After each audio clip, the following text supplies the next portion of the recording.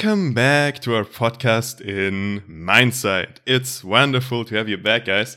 And it's wonderful to have my co-host Yasin back. And it's even more wonderful to have Hannah back. Man, it's been a long time. You've been on, an episode like 1 or 2 months ago. And yeah, it's been a long time. I guess let's start out with how you've been doing since then, man. Yeah, I'm happy to be back. Thanks for inviting me again. I've been doing great. I finished my year at university and everything went well. And now I've just been enjoying my summer vacation. I just got back from my first vacation. And in 2 weeks, I'm going to Scandinavia and I'm already looking forward a lot. So, yeah, Man, everything great for so me. much vacation. Where have you been on vacation? If I may I, ask that. yeah, sure. I took a trip through Germany, basically just looking for stones, as you do. And Yeah, sounds a bit geology boring, I lifestyle. know. It's actually quite fun once you get into it, and if you find some cool stuff, then it's a bit exciting. Well, it's not too exciting, but I mean, in every vacation you just go there to look at stuff, and this time the stuff was stones, so, well, you How get used come? to it.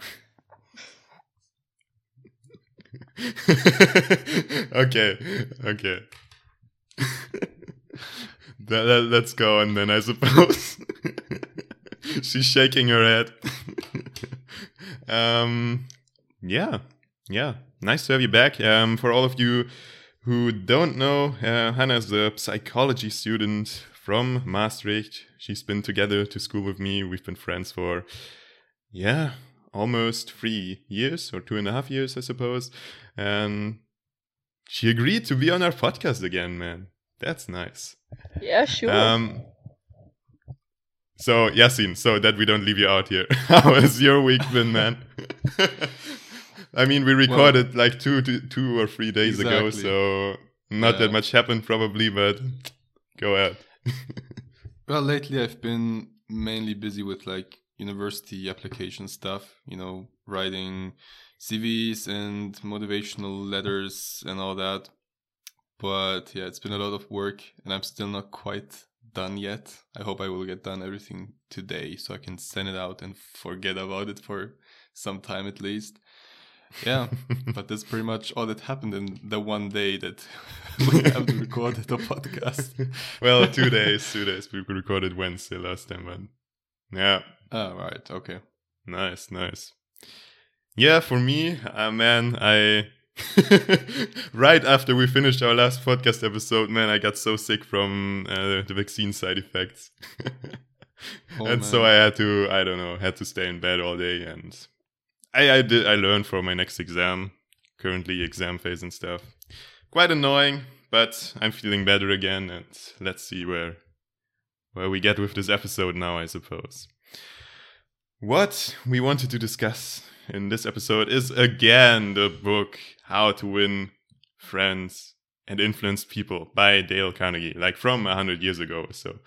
And we thought this is a good idea because, man, Hannah is a psychology student and the book sounds so manipulative. What is actually true about it? What's not true about it? We already tried to debunk a few of Carnegie's statements and where they apply and where they don't apply. Check out the last episode for that. And I suppose let's get right into it, man. People. I now have to remember what happened in my social behavior course at the very beginning of the year. Oh God. As I know you, that's no problem because last time in our podcast you really rocked it. Thanks. Like all the specific knowledge, man. That was amazing. Yasin, do you have something that sounds suspicious in his principles? Well, I'm that actually we didn't discuss already. Man. Yeah, I'm actually looking through the list right now to look for something particularly manipulative. Let's see. Okay, while you look, I can explain again who was Dale Carnegie and what did he do, man. Basically, he kind of founded his own foundation where he teaches or he taught people to speak effectively in public and do all the productivity related stuff to speaking and interacting with people. Like, for example, here, like, how can you make friends effectively and how can you maybe influence people to do what you consider the best? Brainwashing, you know. And yeah, he wrote a lot of books like that. They are like considered the first real productivity books out there, or the self-improvement books out there. So right, I have one from the main chapter, which says, "Be a leader. How to change people without giving offense or rousing resentment." And one of them that kind of strikes my attention is, what was it? Wait. Right. Ask questions instead of giving direct orders. Number 4. That seems... Have you found it? No, I haven't found it, man. Where is it? Here, It's be a the leader. last- Okay, I found it. Yeah. I found it, man. Thanks. So Okay, number 4. ask questions instead of giving direct orders. That's an interesting one. Because I've certainly seen that kind of happening in real life. People kind of asking suggestive questions and therefore making you do whatever they actually want you to do. Instead of saying, go and take the trash out or whatever, they're probably going to say, hey, it's kind of stinky in here. Wouldn't it be cool if someone would take the trash out or whatever, kind of stuff like that. Which it's very honestly, obviously trying to manipulate you into getting it out. I don't know whether it would work on your little brother, for example, but probably not. He would be like, yeah, sure, so what? But I don't know. What's your perspective? Because I don't find it particularly manipulative, to be quite honest. Yeah, I mean, it's like, instead of giving the other person the feeling that you're subordinate and they have to listen to you and they have to kind of carry out your orders, you're kind of suggesting them something to do, and then they feel like it's actually their decision. That's actually them who want to do the thing you want them to do, So yeah, it is manipulative, but I personally don't have a problem with that, to be honest. But what's your perspective? I mean, I agree. I think, who likes taking orders seriously? I mean, it's always, people like to be in control, even if they are not really in control. At least they like the feeling of being in control. And at least for me personally, this thing works really great. If I remember back to high school or something, if somebody would tell me to do something, I'm really a person that doesn't like people telling me what to do. Like, I like being my own boss, and I hope later on at work I will be, because, yeah, I suck at taking orders. But if a teacher or someone would just suggest, like, it's really bad, somebody has to do this presentation and it's so sad, nobody's doing it, I would be the person jumping forward and doing it, because, it just makes me feel bad. Right. So I think it really depends on personality. I think some people just won't care. They'll just sit there, yeah, whatever, I don't care. But I think it's at least worth a try to make people feel better about doing something you want them to do. Sure. But do you see like a particular moral problem with that? To have these kind of suggestive questions and to kind of direct people in the way you want them to? No, I mean, it's not like it's super, I don't know, manipulative. It isn't. It's just asking a simple question. It's not like, I don't know, you're bribing them or you're blackmailing them. It's just like it's still their decision. Man. Yeah, I mean, if you're taking out the trash and you're like, oh, it's smelling in here, they can still be like, yeah, I don't care. So as long as they can still decide. I think orders are worse because they can't decide really then. Yeah. Okay, so you think it's more about like wrapping the present in the right way. Yeah, sure. To make people humbly receive it. I mean, there's nothing wrong about it, right? I mean, I think it's a good thing to deliver bad news or bad tasks in a kind of good way. I mean, it's nicer if you think like there's some sense and something good at doing something instead of just doing it because you have to. Yeah. I suppose, yeah. Do we also want like the description of the principles says, I can read it quickly. Asking questions not only makes an order more palatable, it often stimulates the creativity of the person whom you ask. People are more likely to accept an order if they have had a part in the decision that caused the order to be issued. Yeah, that's I specifically agree also with the last sentence here. We already discussed it in the last episode a bit.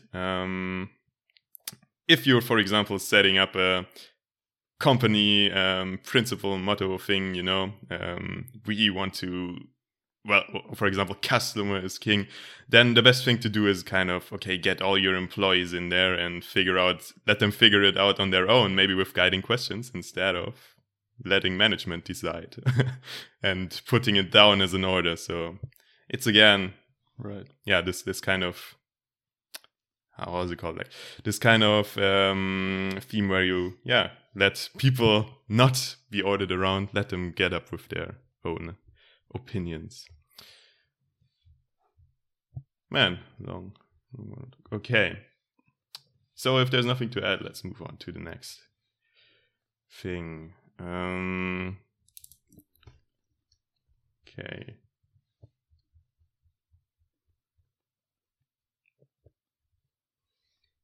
Yeah.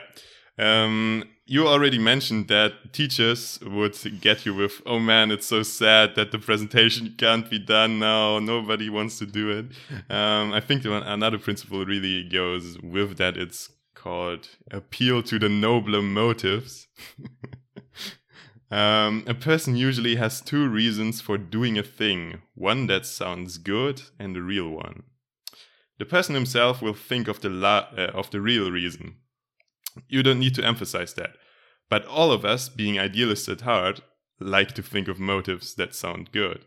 So in order to change people, appeal to the nobler motives. Right. Yeah. Well, in the example of, let's say, the presentation, the teacher's complaining, oh my God, nobody's going to do the presentation. For your person, if you make the decision to, jump forward and do it because nobody else is going to do it, it's not necessarily because of the presentation itself. It's more of a noble reason behind it, which is, I'm someone who takes action, who grabs opportunities, and that's kind of the noble reason behind it. I'm the one who helps the teacher out in this difficult situation or whatever it may be. So yeah, but again, what would be the real reason manipulative? Then? Well, that's why I think it's the real reason. I think it's not about the presentation, which is kind of the superficial reason, let's say. It's more about the noble reason of I'm helping this person, therefore I am a good person, or therefore I am, in a way maybe better than the other people because they're not taking action, but I am, all that kind of stuff. Man, you're also shitty, man. You should take over more responsibility here. I'm best. Yeah, just the only problem of this is that people's ideas about themselves and their like moral ideals and motives and moral view of themselves doesn't always really go with their behavior. So it might work to appeal to them this way, but to actually get them to behave in that way might be another thing. Like, I mean, for me it works, but also not always. And for many others, I mean, since I was the person grabbing it then, maybe for the others it didn't work and it was the same appeal. And they probably have the same motives to be like a good person and, I don't know, be nice to other people and something. So, yeah. Right. Man, I'd be so sad if you didn't participate in this podcast episode today. Well, I'm here. You would be helping me out greatly. I'm just telling the story of how we got you to participate again. Oh, yeah. No. No. All right. We already did this one. What else? Let's see. Oh yeah, I think I've got one. Wait a second. Okay, go ahead. If you don't have one, be like, it's in the section of ways to make people like you, and it's called be a good listener, encourage others to talk about themselves. Oh, yes. To be a good conversationalist, be an attentive listener. To be interesting, be interested. Ask questions that the other person will enjoy answering. Encourage them to talk about themselves and their accomplishments. Yeah. Remember, people are 100 times more interested in themselves and their wants and problems than they are in you and your problems. Think of that the next time you start a conversation. That's so true. Yeah. Man, over the last 2 weeks when I was a lot in Munich, kind of visiting flats and all that, that's exactly what I did. I just kept asking questions, and specifically about the person. Beforehand, of course, I would kind of stalk the person a bit on social media and all that, figure out who they are, and then ask questions specifically to something they've done or accomplished or been part of or whatever. It's so true. It works like magic. It's crazy. You just ask a question, let them talk and let them talk and let them talk. And in the end, they're like, oh, you're such a good listener. And basically all you did was just asking questions,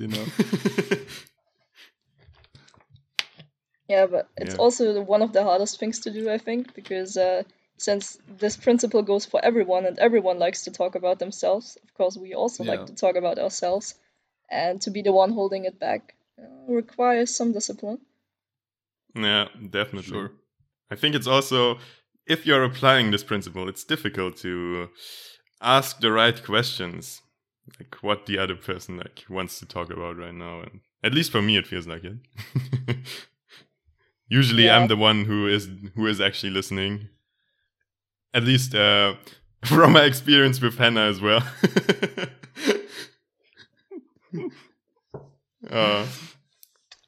That's why we are friends, right?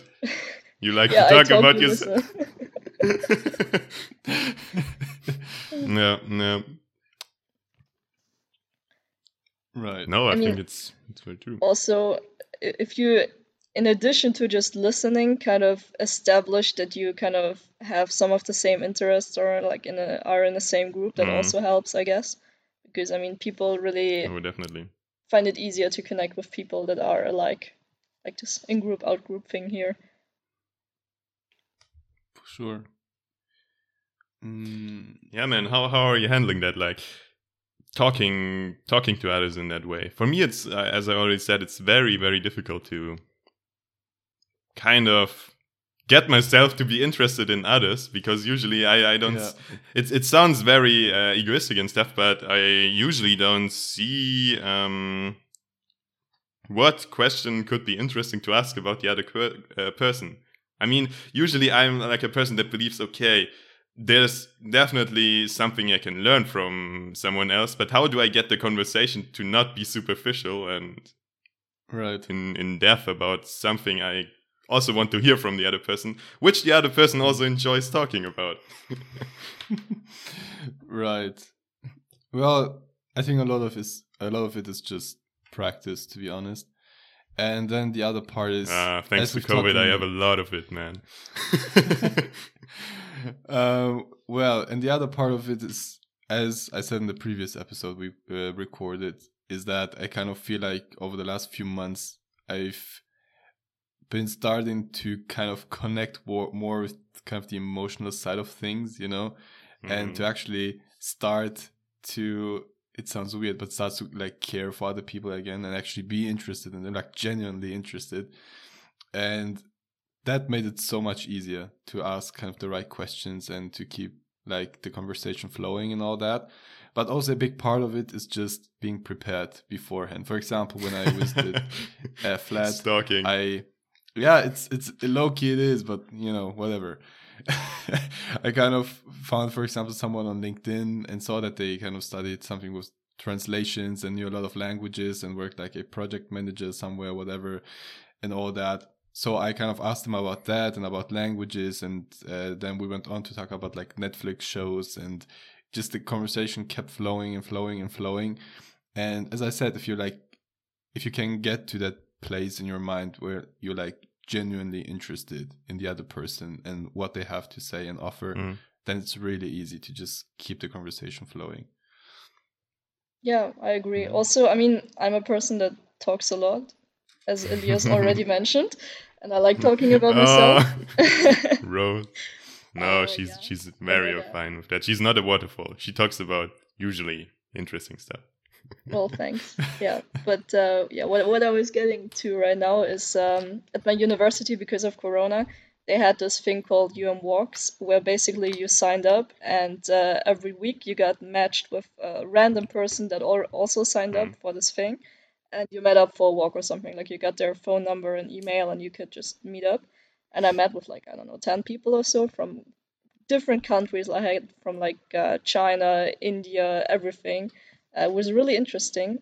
And as I said, usually I struggle a bit with the listening part, but there it was super easy because I didn't know anything about this person. They didn't know anything about me, and it was just like we met up and we didn't have any other contact for some days before because of Corona. It was just super interesting to talk to another person, especially when they were from other countries. Like this Indian guy, I asked so many questions because it was just super interesting, and he could tell me so much like about his culture and how things are there. And it was interesting to see how he compared like his home country to now living in the Netherlands. And yeah, so I think it also depends on the situation. And I guess if you're like struggling with friends to get like to deeper topics, games could be a solution. Like on my work trip, with my boyfriend, we played like this Would You Rather, you know, and it's actually quite interesting, and you get to some deep questions. What was the most interesting question there? I don't really know. I can't tell. But we also talked about how we would kill somebody. That was interesting, I guess. You know? Okay. Oh man, I'm not sure whether I should meet up with you again. No, we thought about like some person where it's hard to get to, and like I don't know, it's like some president or something. How you would do it with getting away, of course. Without getting away, it's easier. Sure. Okay, yeah. So your general advice would be kind of make it a podcast episode with the other person. Oh yeah, I mean that sum it up. All right, yeah. Why do you think is it that others like to talk about themselves that much? Well, basically what we do all the time, every day, is just like be ourselves and think about ourselves. So it's like the thing that is most present in our minds, right? I mean, it's just the person we have most to do with and we know most about. So I guess it's just natural that also like when we're with others, and we also think that others think more about us than they actually do because, well, they also think about themselves all the time. So it's just us in our minds all the time, and then we assume that it's the same for others, or it should be. Yes, that's also kind of the imposter syndrome thing there. Everybody feels like an imposter, like here in the podcast, for example, talking about deep topics, very deep. Whereas other people don't really care about what you're saying, they're only thinking about their own problems. So if you mess up, it's not really important. Exactly. There's actually, I think it's a psychological effect, which is called like the spotlight effect. Yes. Whereas people think that everyone's like constantly looking at them and judging their every move. But actually, as Elias said, we just care about ourselves at the end of the day. And even I've not noticed that myself, even if I see someone and he does in public and he does something incredibly like stupid or cringy or whatever, like after 5 seconds, I've already forgot about it. Like it's completely out of my mind. I'm already like refocusing on myself and thinking about my problems. I really don't care what that guy did 5 seconds ago. So yeah, it's like really relieving once we realize that really nobody cares about us. That sounds wrong, but also kind of right. Yeah. No, what I usually do when I see people messing up in public, I think like, okay, man, what if I was in that situation? And then I think like, okay, actually it's not that bad, man. He just messed up this thing. And it's probably what 99% of other people also think. Yeah. Just nobody cares, yeah. Nice. Nice. If nothing's to add there, let's move on, I suppose. Mm. What else do we have? Maybe the one directly below it. Which one? Talk in terms of the other person's interests. But it's like kind of the same, right? Sure, yeah, it's kind of the same. Yeah. Or the one directly below that. Which one is that? Do you have something? I don't. Yeah, I think so. It's under the be a leader. Number, what is it? Number 3. You enjoy talk about your right? own mistakes. Yeah, talk about your own mistakes before criticizing the other person. That's an interesting one because over the last 5 months or so, I've given, how's it called? I've been tutoring a student in math, English, and German. And every time he did a mistake or didn't understand something, what I usually try to do, after reading the Carnegie's book, of course, I try to always first say something like, hey, look, I've always done this question wrong myself when I was your age or whatever. Or, yeah, I've always struggled with that too. And look, this is how I solved it. Or, yeah, I remember one exam, I completely messed this up and I fucked up my grade for that year, whatever, kind of first talking about my mistakes and what I did wrong in the past and kind of relating to them on another level. And then after that, being like, hey, look, this is how you could do it differently. This is how you solve it. This is how you can avoid the mistakes I did. And it was really efficient because the people felt like, oh, he actually knows what it feels like to be in this situation. And he actually knows how to get out of it, So yeah, that's an interesting one. Man, there are 3 things that are hard. The 3 hardest things to say are, I was wrong, I need help, and Worcestershire sauce. It's and I think sauce, but yes, I know. Worcestershire, oh God.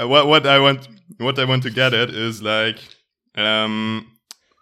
what you did, or what the principle was in which category is okay, I think it was I was wrong back then, maybe not in the initial sense that you would think that you messed up and want to apologize, but yeah, you were wrong and you are admitting it, and that's why other people are kind of admiring you for opening up.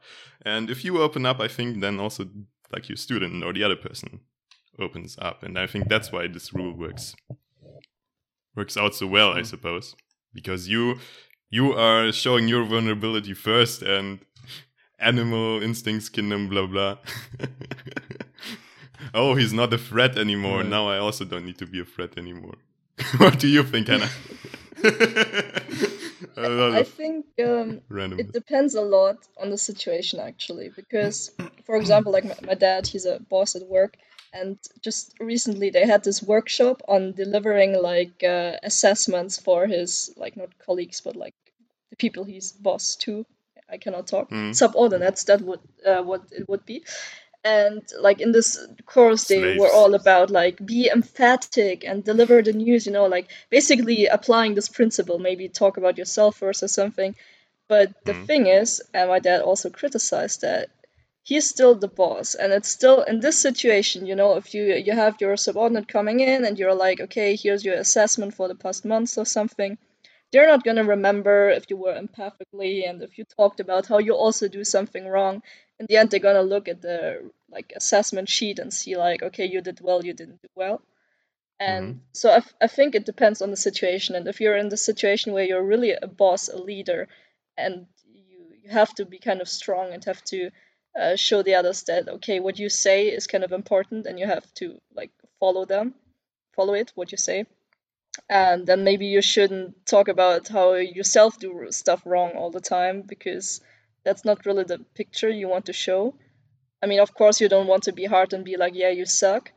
But I mean, yeah, still be empathic, still be like, what I think would be more effective in the situation is actually dive in deeper and talk about what the person could improve, and so the next assessment will be better, because that's more Yeah. important in the situation than, I don't know, yeah, for this assessment, because it's over. But then again, the situation Yasin talked about, that's a completely different situation, because there you at first have to make them, like, put them in a good mood to accept their own mistake and then improve it directly, and not like in the next month or something. But I Right. think it's also applicable in this situation, like in your father's situation, because what you've been missing out in your argumentation is like showing them, or your dad showing them how he overcame his problems. Because yeah, I agree, it's useless if you talk about your mistakes and how you fuck up everything every day. But I think what this rule is actually getting at is, okay, showing, okay, I did more or less the same mistakes, and this is how I overcame them, and this is how my situation works out right now. Because I think that's far more rememberable than just, yeah, as you said, okay, I fucked up this as well, it's fine, go on. Yeah, You I get what I agree mean? partially. Yeah, I mean, I don't think it always has to be you, because you can also say, like, I don't know, I know a person who had the same problem or something. Of course, it's a Yeah, bit less very personal, but obviously, yes. it also gives a bit the distance you might need in this situation. All right, yeah. At least that's what I do. Like, I mean, I also had like some students, and that's what I usually did. I mean, sometimes also I did actually have the same problem, but sometimes I just talk about like classmates or something, and or how the teacher solved it in my class. That also works. Mm-hmm. Yeah, for sure. I think what's important generally is to just show people that, mistakes are normal, they're fine. Because especially if you're like a leader or in a kind of boss position, people tend to have this image of you that you must be perfect, you must be always, on point, and everything you do is right. And therefore, if they like do little mistakes that probably aren't actually that bad, they feel like they're never gonna come even close to you because you're this all perfect being, and they just constantly seem to mess up. But actually, if you tell them, look, I've done the same mistakes, or another colleague who's also in a top position has done the same mistakes, it's completely normal, fine, as long as you learn from them, as long as you improve, it's completely okay. So yeah, I think it's just an important balance, as you said, especially when you're a leader or a boss, to not like constantly talk about how you're constantly messing up and how you basically can't do your job right or whatever. But at the same time, provide them with some perspective and say, hey, look, it's normal, it's fine. Just make sure next time it doesn't happen, improve on that, and it's going to be okay, Yeah.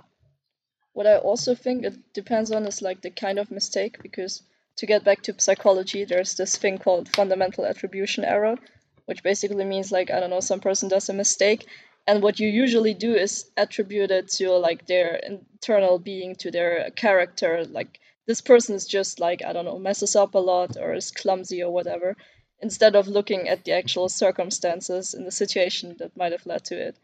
And I Mm-hmm. think as a boss, like in any situation, I mean, I don't know, as a teacher, it might be more difficult, because it could also be the situation you should also assess that. Like, I don't know, if the student didn't have enough sleep or there's problems at home, that's the situation that should be addressed. And that's what your job as a leader or boss or whatever is, to find out where the problem actually comes from in order to solve it.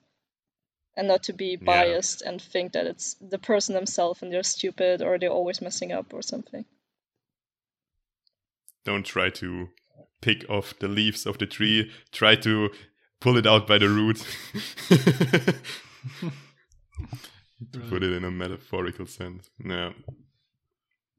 Nice. Nice. Want to move on? Yeah, let's move on. I think the one directly below what you mentioned is, oh, not directly below it, is also quite nice. Let the other person save face. We ride roughshod over the feelings of others, getting our own way, finding fault, issuing threats, criticizing a child or an employee in front of others without even considering the hurt to the other person's pride. Whereas a few minutes thought, a considerate word or two A genuine understanding of the other person's attitude would go so far toward alleviating the sting. Let's remember that the next time we are faced with the distasteful necessity of discharging or reprimanding an employee, even if we are right and the other person is definitely wrong, we only destroy ego by causing someone to lose face. Yeah. For sure. Agreed. Let's move on. Yeah. No, yeah. Yeah, it's just, I think if you attack someone's pride and like actually manage to attack their pride, then there's no way in winning the situation anymore. It's just over, because then they're just gonna do anything to also destroy you or so. I think you win the situation maybe in short term, but in long term you made yourself an enemy. Yeah. For sure. Why is it that people would kind of, how do you say that, dishonor somebody in public? Like the whole shit show of politics going on in Germany right now. There it's obvious, but yeah. Well, maybe I think I think part of it is just giving into impulses. You know, you're angry in that moment because of what the person said or thinks or did or whatever. And therefore, you know, your first instinct is, you know, I'm going to destroy them. I'm going to ruin their public, how's it called? Their public, reputation. Your reputation, thanks. Right, you know, that's kind of the first impulse, to kind of hurt them in some way. But yeah, as we established, it's really not the best way. And you're making enemies where it can be really detrimental to your career, to your life even.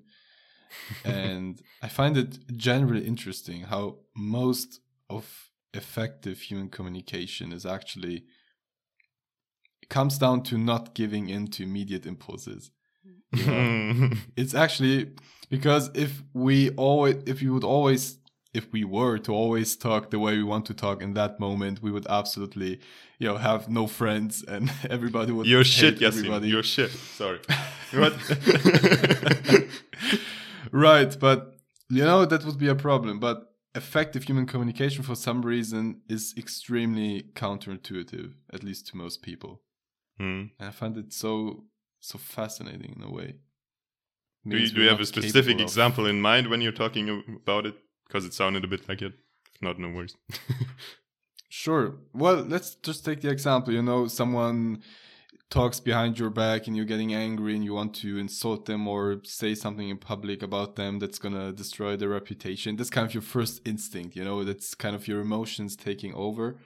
But in order to actually solve the situation in a reasonable manner, you have to kind of control those impulses and try to find a better solution, a more rational solution, which again usually is very counterintuitive. Probably means that you're going to have to go up to that person in private and kind of talk things out as rationally and objectively as you can, and not scream and insult each other, you know. Man, who does ever do that? I think there are only few people. Like what you going up suggested to right now. people and Yeah. I don't know. I try to do that, but yeah, it's hard. And you made the other person cry or what? No, I only made them scream so far, but yeah. Oh well. Worked out perfectly. Did you tell him that the Earth is not actually flat? Yeah. Was one of the things I told them, for sure. Yeah. All right, I suppose you don't have to add anything, Hannah, then... I just completely agree. It's just easier to, take the easy way and give in to your impulses and not employ your frontal cortex. Sorry, I have to do that, that's my job here. Obviously. Okay. Then, let's see. What was the last one I wanted to take? Did we already talk about this one? make the other person feel important and do it sincerely. It kind of Not fits directly, always but- again in the same category that we Yeah. Yeah. covered with be a good listener, right? So okay, let's don't Yeah. cover that directly. Oh, the only way to get the best of an argument is to avoid it. Right. Okay, I read Well, a bit. Or you can also get right into it already. Well, it depends because I don't actually remember what he said in that chapter exactly, but it depends. Then let's read, I because suppose. Okay, let's read it first, and then I can Okay. jump in. Most arguments end with each person more firmly convinced than ever that he is absolutely right. Kind of true, yes? You can't win an argument. If you lose it, you lose it. And if you win it, you lose it.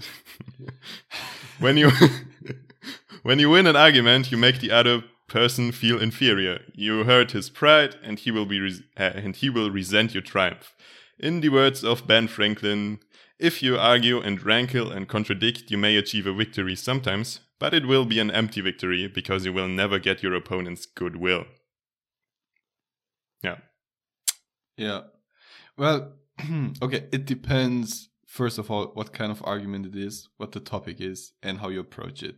Because if your argument consists of you have two different opinions that are maybe both equally reasonable, and you just start shouting at each other that, yo, you are stupid. No, you are stupid. You have no idea what you're talking about. No, you have no idea what you're talking. And it just goes back and forth forever.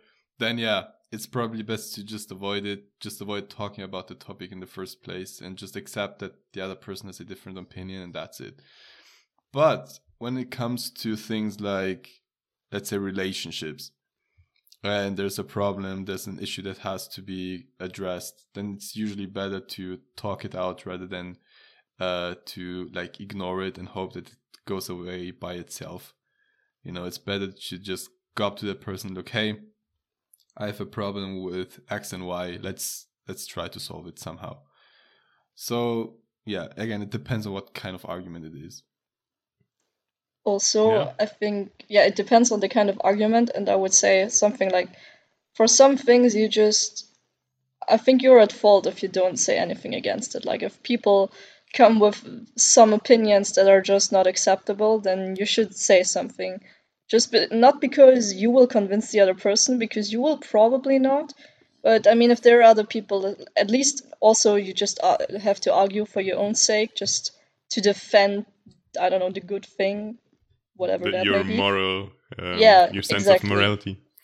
And also, if there are any people standing by, I mean, they might not have a readily formed opinion yet on that topic. I mean, of course, for some topics, everybody does. But if they don't know a lot about the topic and they only hear the other person talking, then they're probably going to adopt that opinion. And we don't really want that. So Yeah. it's something you just have to put up against. And of course, you will not convince the other person, but also maybe you will just plant a seed of doubt, or at least some things that will stick. You will at least show them that there are other opinions out there. Yes.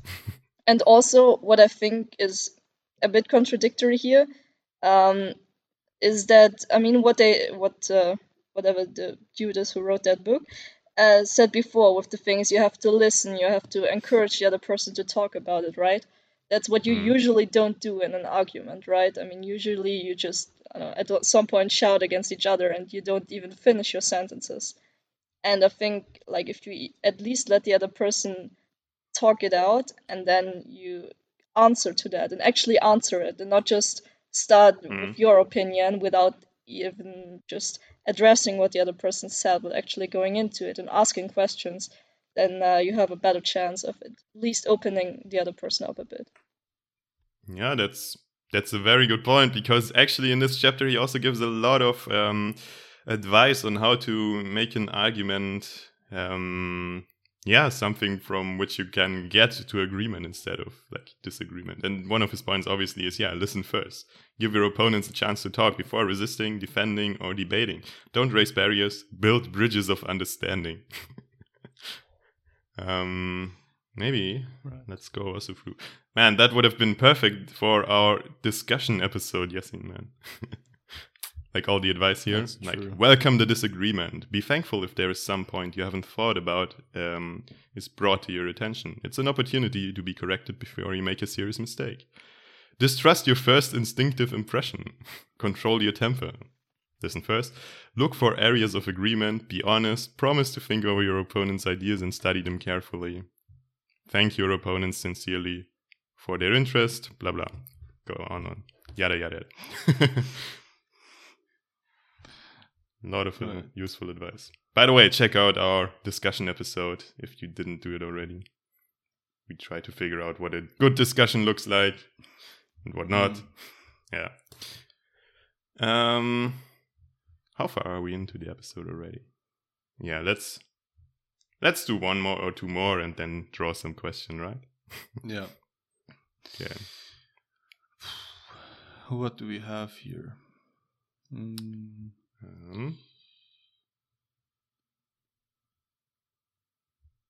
Okay, that's also a nice one. It's under the chapter How to Win People to Your Way of Thinking, number 8. Try honestly to see things from the other person's point of view. That's hard, but honestly, ever since I'm trying to do that more, it truly is life-changing. Because whereas before I was like, yeah, this person just doesn't know what they're talking about. Now when you actually kind of shut up and listen and really put yourself in the position of the other person and be like, okay, if I had those life circumstances and this kind of family and this kind of way of living and everything that has happened to them has happened to me, how would I think? How would I behave? And usually is the exact same way, you know? And not only leads it to a more, let's say, to a more genuine approach to the discussion, but also it usually leads to just more understanding for each other, which then in turn leads to a discussion that's actually fruitful and actually helps both parties and doesn't consist of just shouting at each other, you know? Sorry, what did you just say? No. I don't get your point. No. Yeah, no. Totally true, I suppose. It also leads to, if you're in a disagreement, it leads to understanding maybe the root causes of your problem or where your opinions deviate. So, what could be the issue at hand? Like your culture or, I don't know. Yeah, I mean, if you come into therapy or like couples therapy, that's basically the first thing you do, like as a therapist. I mean, I'm not a therapist or anything, so don't name me down on that. But you were planning on becoming one, right? Yes, we'll see. Well, just a volunteering one, but we'll see. Yeah, but basically what the first thing you do is just trying to see where the problem actually comes from, because it's no use treating something or talking about something that isn't even the cause of the problem. Like, and often things that are like the concrete things that you worry about or like that are problematic in a relationship are actually just symbols for something else, like, I don't know, not being listened to or not feeling loved or whatever. They are the symptoms but not the disease, right? Yeah. Very nicely put.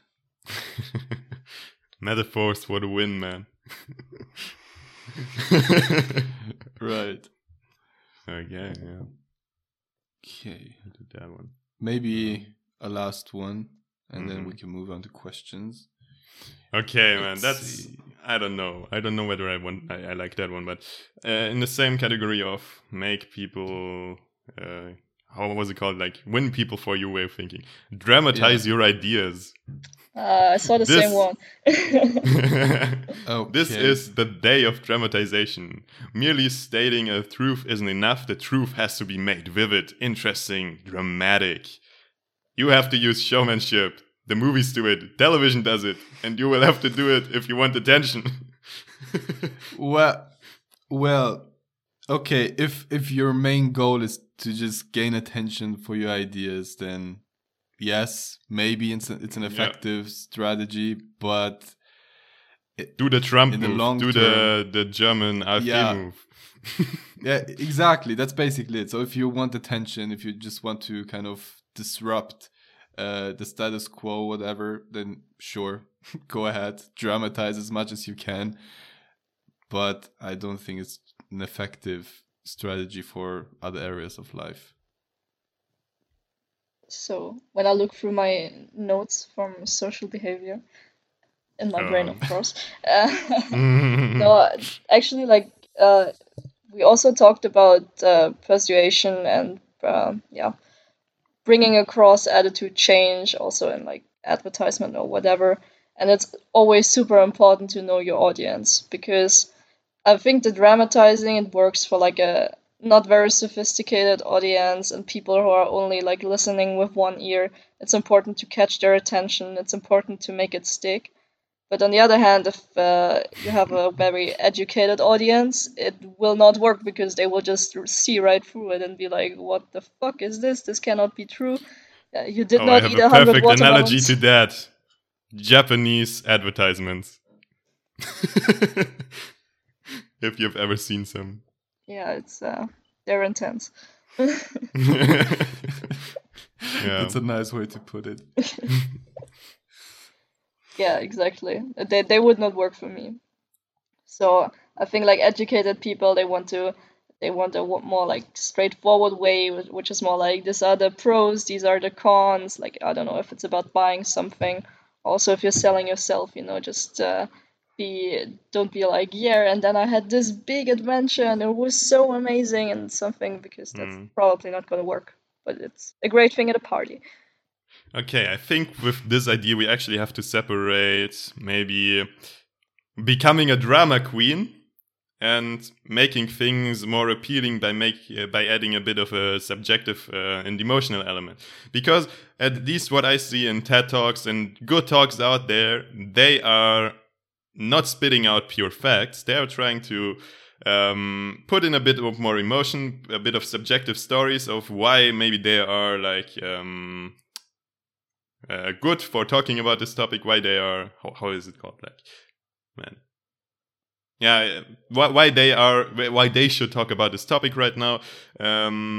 That's also like what good storytelling consists of, with raising a bit of emotion and packing kind of your objective arguments in, again, nice package present paper thing. And I think in that sense, yes, it does apply because, for example, if as a scientist you want to communicate to the public, it becomes very quickly very, how do you say it? Dry like a bread that has been lying on your counter for 3 weeks.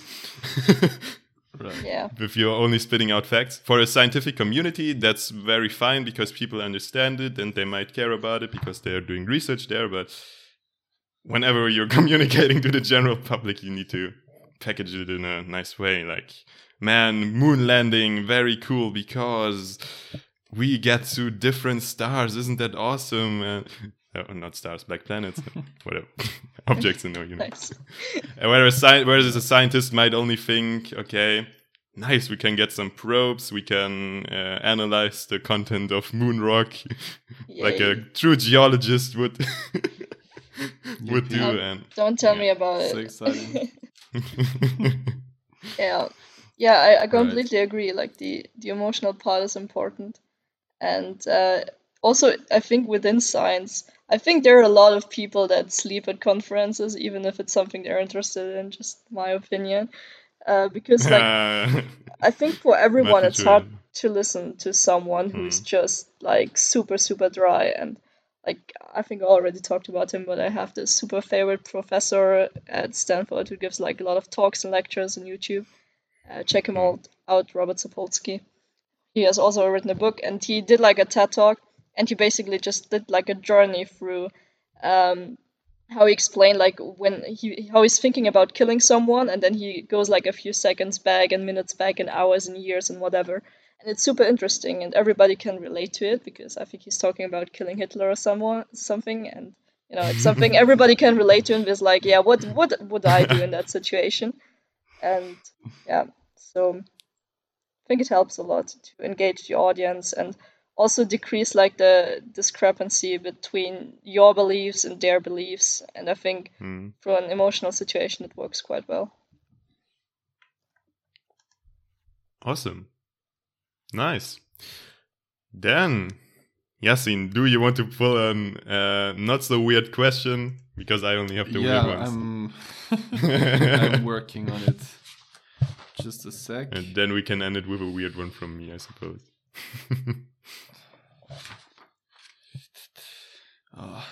Most of them we've already had. That's the problem. Wait. Well, I mean, a few must be left, okay. right? That's a nice one. So, what book had the most significant impact on your life? Oof. Who wants to start? Oof. That's a good one, man. The most significant impact. Okay, I can start. It's very basic and it's not a very... I don't know, but okay, I just start. Obviously, the book of all books, yes. No, right. Yeah, of course.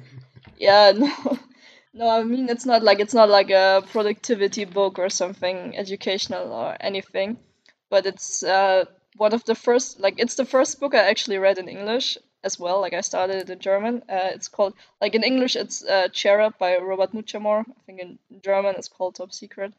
And yes, I also read that. Yeah, nice one. Yeah, I read like the first whole one. Series. I think I read it like 30 times or something. So I was really deeply into it, and it changed a lot of things for me. At least it got me thinking about improving myself and what is possible also at a young age and what you can do and what to strive for and how to structure your life and make goals and make plans and all of these things basically. Man, how old were you? How old were you? I think I don't know, I think I read it in like 5th grade or something, so like 9, 10 basically. Like yeah, I always had a thing for writing stuff down and plans. Yeah, I was crazy early on. I wish I would have started out with productivity that early, man. Wow. So like it's not fantasy. It's how do you call the genre? Like I don't know. It's about children who work as spies. It's super cool. Yeah, I would have loved to do that. Yes, you probably would have been accepted there if it was real. Yeah, and if it didn't have any parents and were an orphan, but yeah, let's not talk about that. True that. Right. Yeah, nice that the genre like that got you to think about all of the productivity stuff. Nice. Yeah, many things. Like also studying abroad, and that got me started. At 9 years old, what the fuck? No, when I finished the series, like it took me, I don't know, like 2 years or so to finish all of those. At 11 years old, what the fuck? Yeah. Thank my dad for getting me into reading, so. Very nice cool. Nice. Want me to go first? Yeah, sure, go ahead. I struggle with that. Okay.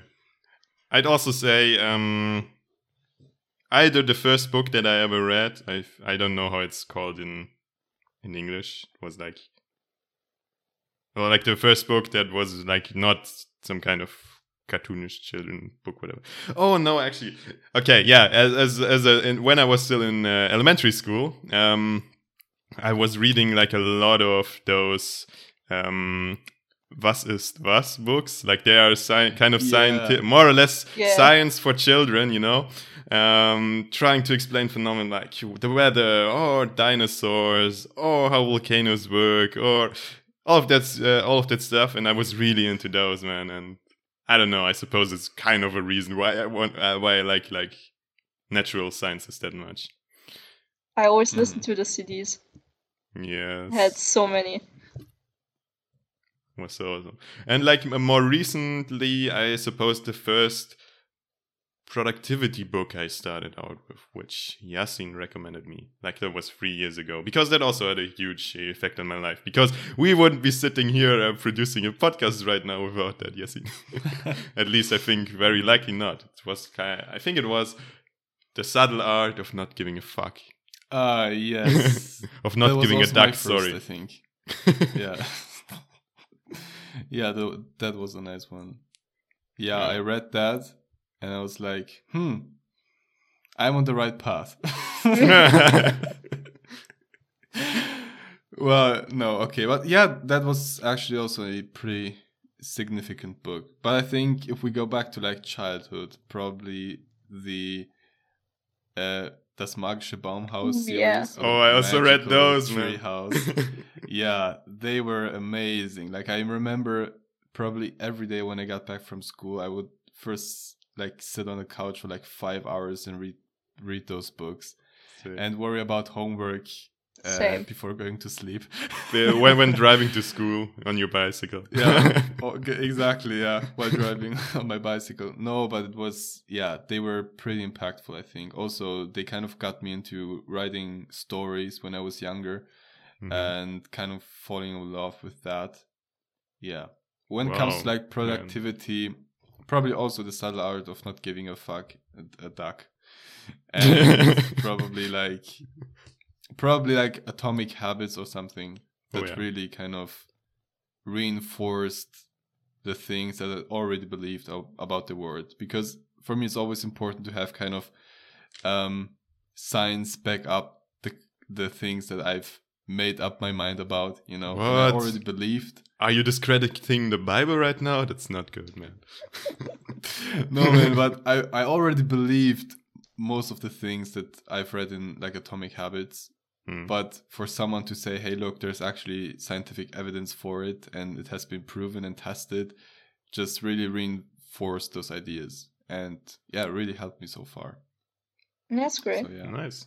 Maybe for like for the productivity ahead, book, I can recommend Tools of Titans by Tim Ferriss.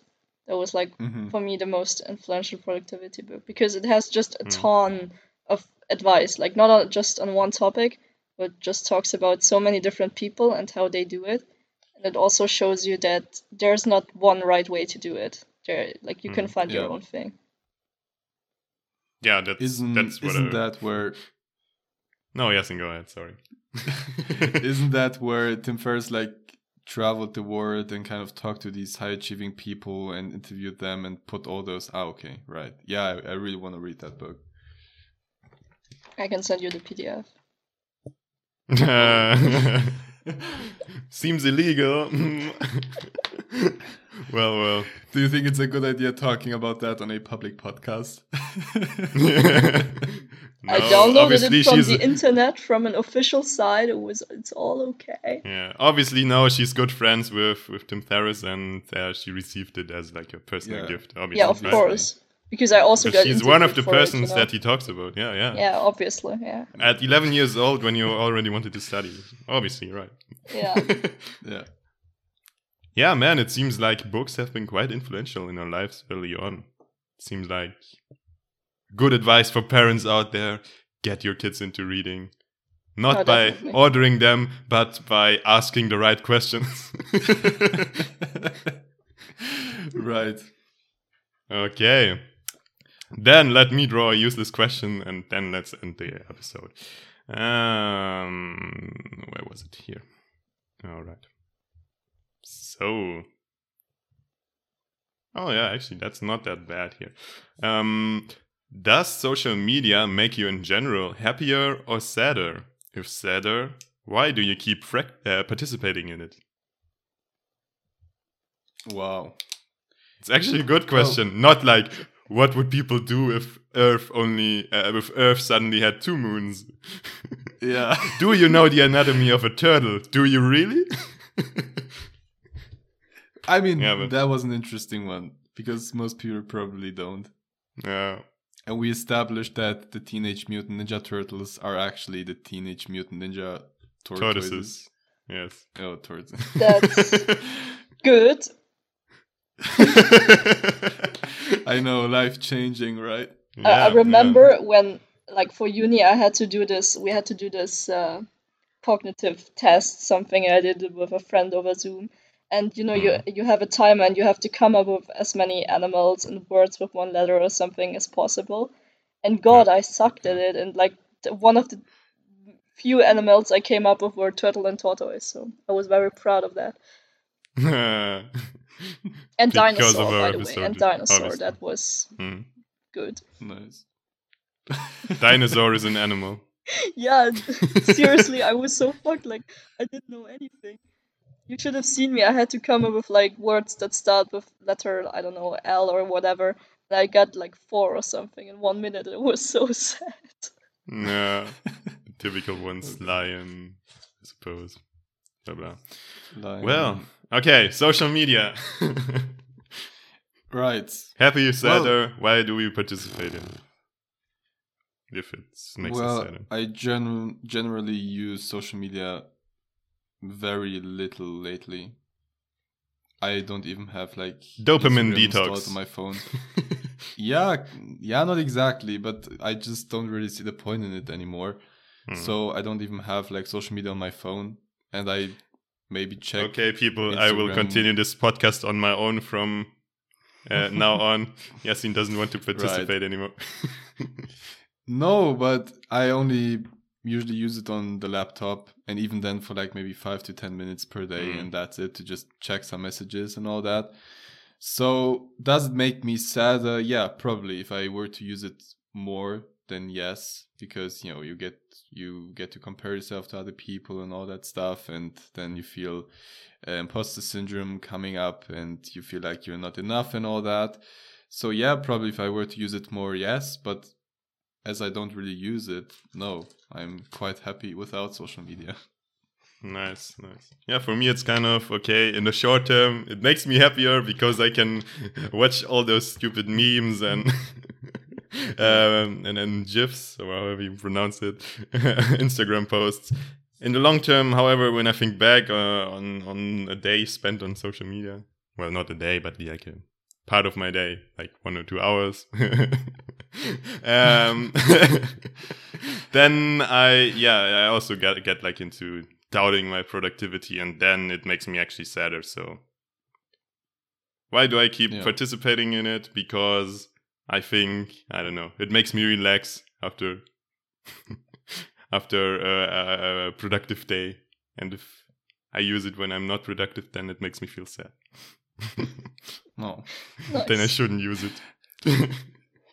Yeah, I completely agree. Like up to 2 months, I think by now ago, I used it like especially Instagram, basically only Instagram, because I guess I've gotten too old to get into TikTok and stuff.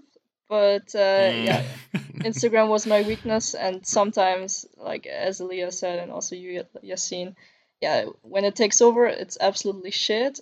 And so I listened to a podcast, was also a book review, and talked about like so many reasons why social media is shit for you and you should delete it and whatever. And it actually had a lot of quotes by the people who actually founded it and programmed it and everything, talking about how shit it is and how it manipulates you and whatever. And I was already on the track of, hating myself for using it. So then I decided to delete Instagram, and as you, Yassine, only use it like on my laptop or something. And for like 1 month, I didn't use it at all, and now I'm just back very, very little, and it feels really good because it's just shit, always comparing yourself, always needing like the gratification, also outside of social media, just always people telling you how great you are. So just keep your fingers off it, guys. Don't do it. It's like drugs. For sure. Man, I think I should delete it right now. I think I will delete I can it send right you now. the podcast. I think it really got me over the edge, and I don't really miss it because you Here, always like, feel like uninstall. yeah, It's gone. yeah, It is gone. nice. Yeah, I mean, you always feel like you're missing out, but you're not. Like, it's just some pictures, and if you're really friends with the people, they're gonna send you the pictures over WhatsApp. True. Yeah. True that. Or just not be pissed at you just because you didn't like every single one of their pictures. And if they are, they're shitty friends. Yeah, exactly. Then they have other problems in their life, I suppose. Deriving their self-worth from a number on a screen somewhere. Yeah. For a staged photo. Well. Wow, it's been an awesome episode. I really enjoyed it. Let's wrap this up. I suppose we don't need to repeat all of the principles we discussed or debunked or whatever. Read the book yourself.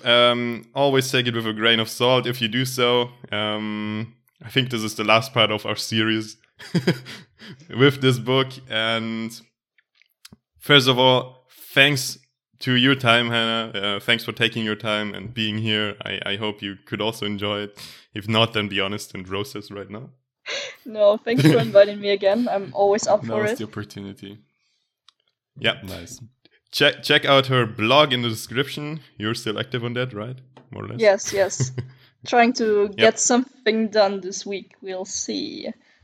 Oh, nice. Yeah. Can you already give us a hint of what it will be about? Yeah, so I'm writing an article about the enriched environment right now. So basically, it's a research, a study paradigm, but I think it's also quite helpful for everyday life. And a lot of drafts on my blog right now, and not a lot of time to write, but hopefully this week.